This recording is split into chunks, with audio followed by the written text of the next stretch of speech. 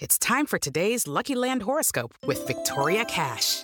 Life's gotten mundane, so shake up the daily routine and be adventurous with a trip to Lucky Land. You know what they say, your chance to win starts with a spin.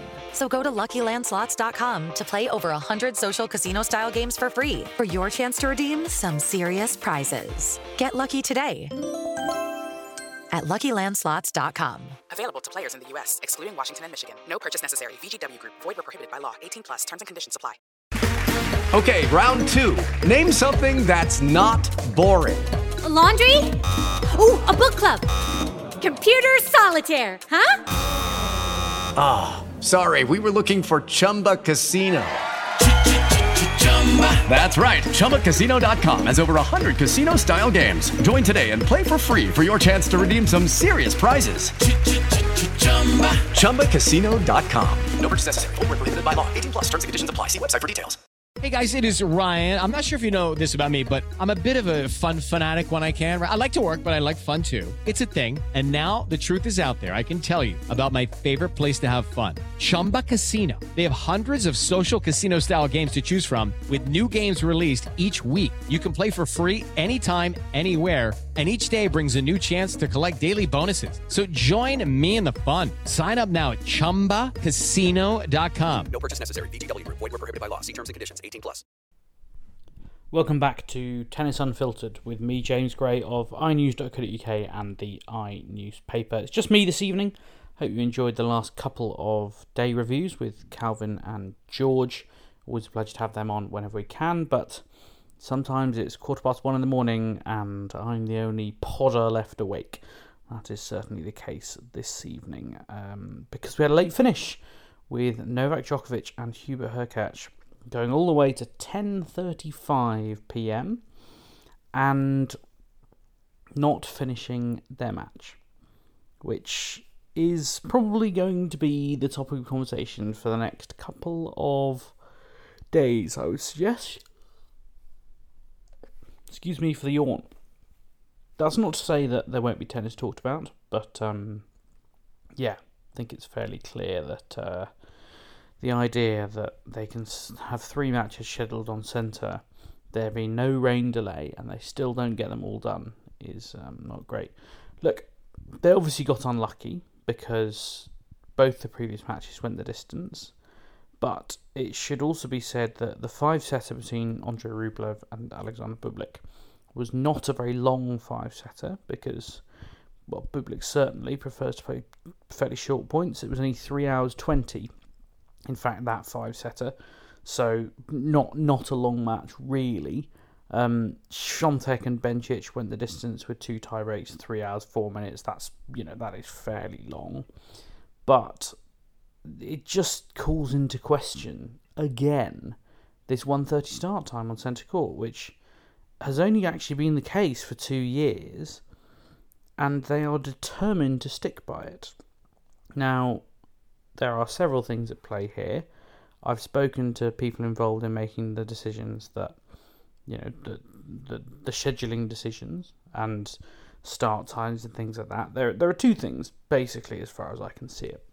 One is, and this probably won't surprise you, and it's something that I've always kind of, assumed that Wimbledon wouldn't want to say publicly, and indeed they won't, but I have spoken to some well-placed sources who say, well, look, we sell these hospitality tickets and also just tickets for centre court, and people pay a lot of money for them, and they want the whole experience. They want to, turn up at 11ish and maybe go and sit on an outside court or 2, have a wander around the grounds, go and have their lunch, and then they want to go and watch the tennis, and they don't want those different activities and experiences to overlap. Now, I kind of see their point, but when it gets to the point that tennis matches are getting longer and longer, we know that the surface is getting slower, the players are getting fitter. Matches, I think, are 20% longer on average than they were in 1999. I saw Molly McAway in the Telegraph write that. There has to be an acknowledgement of that. And actually, since 1999, the start time in centre court has not gone earlier, it is now later. It is now 1:30 rather than 1 o'clock. And we have already, multiple times this week, been in a situation where the last match on centre has been held over. 7-6, 7-6. Djokovic leads Hurkacz. He may only be one set away from victory, but it's gonna be a problem, and it's gonna be a problem on Monday because there are once again, I think, well, there are 2 women's matches scheduled on Monday at least, which will help them, but one of them is Beatrice Haddad-Maia, who I think has 3 of the 7 longest matches on the WTA this year. She's playing Elena Rybakina. And the other is Jabeur Kvitova, which, okay, should be a reasonably short match, but that could very easily go 3 sets. So you're maybe going to have this situation again, where Alcaraz and Berrettini don't get on court until, 8 o'clock in the evening? And maybe Alcaraz and Berrettini don't get finished again. It's just going to keep happening.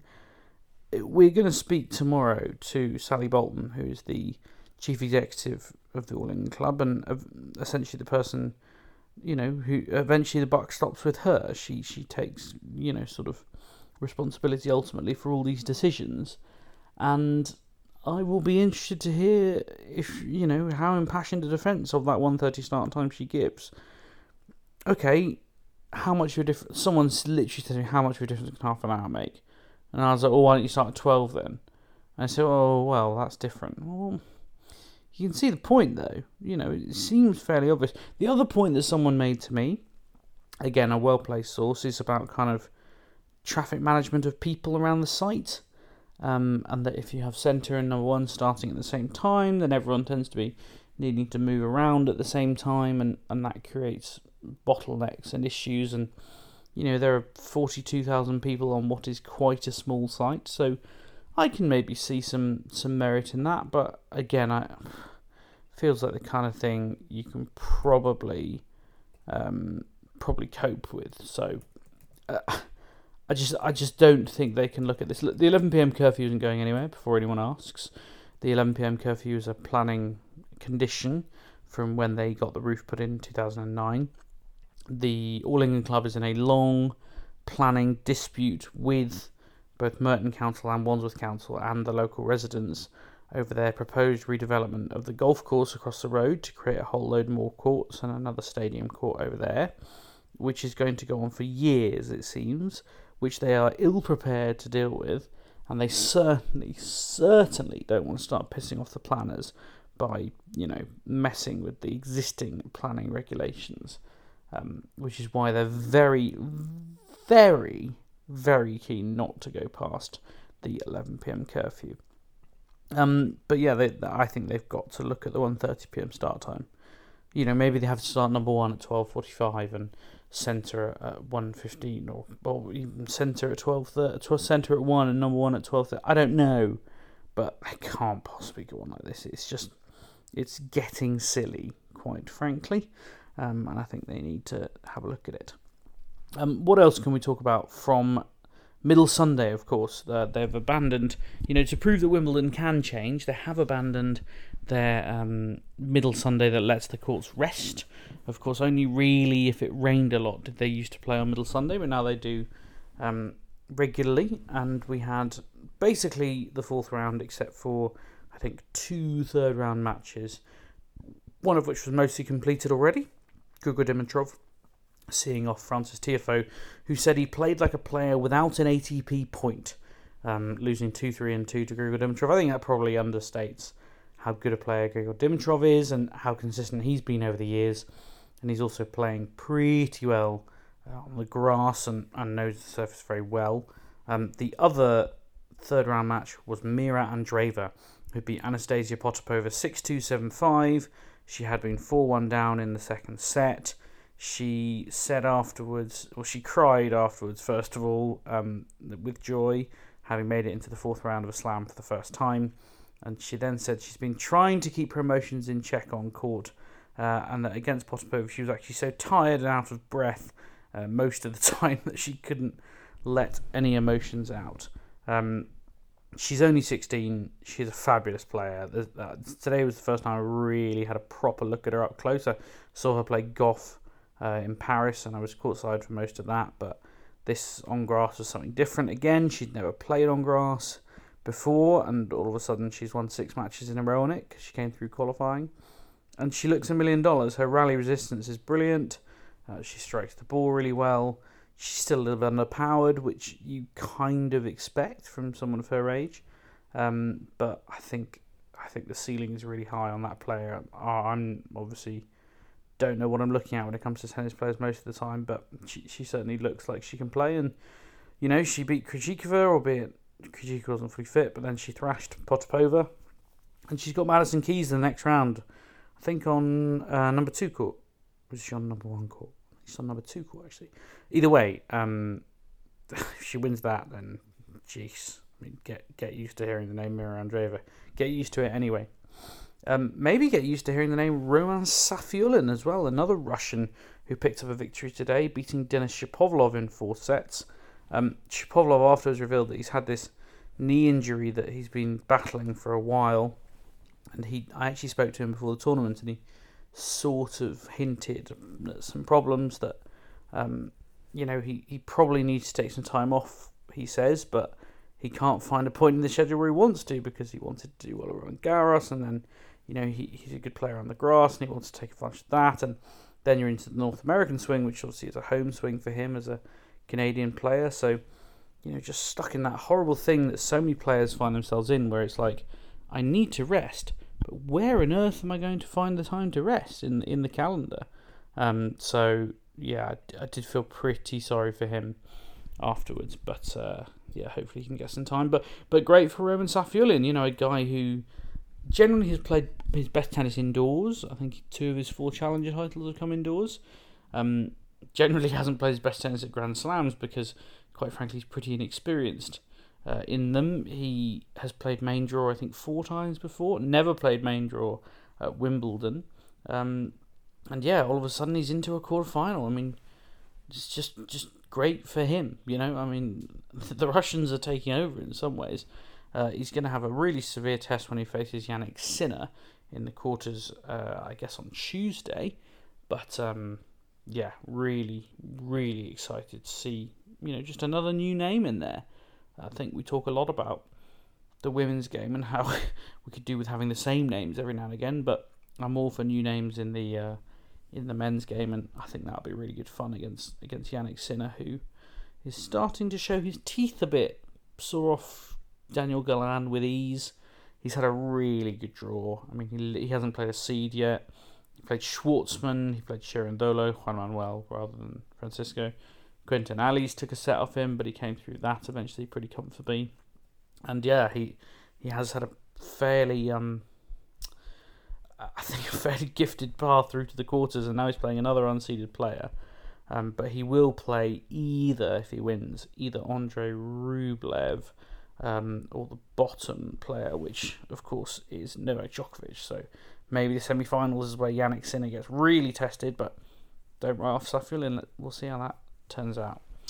Who else did I want to talk about today? The story of the day. How could I forget? I've just spent the last 3 hours writing about it. Alina Svitolina and Victoria Azarenka. The first thing to say about this is it was a brilliant ding-dong tennis match. They both came out incredibly focused. This was the first Ukraine versus Russia or Belarus match at Wimbledon since war broke out, because of course Belarusians and Russians were banned from the tournament last year. And obviously these 2 women are pretty intense anyway.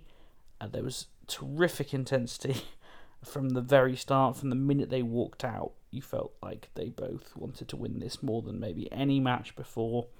Svitolina said it was huge for her country that she was playing this match against a Belarusian, and I think maybe some of that got to her a little bit early on. She played pretty well, but Azarenka was much better.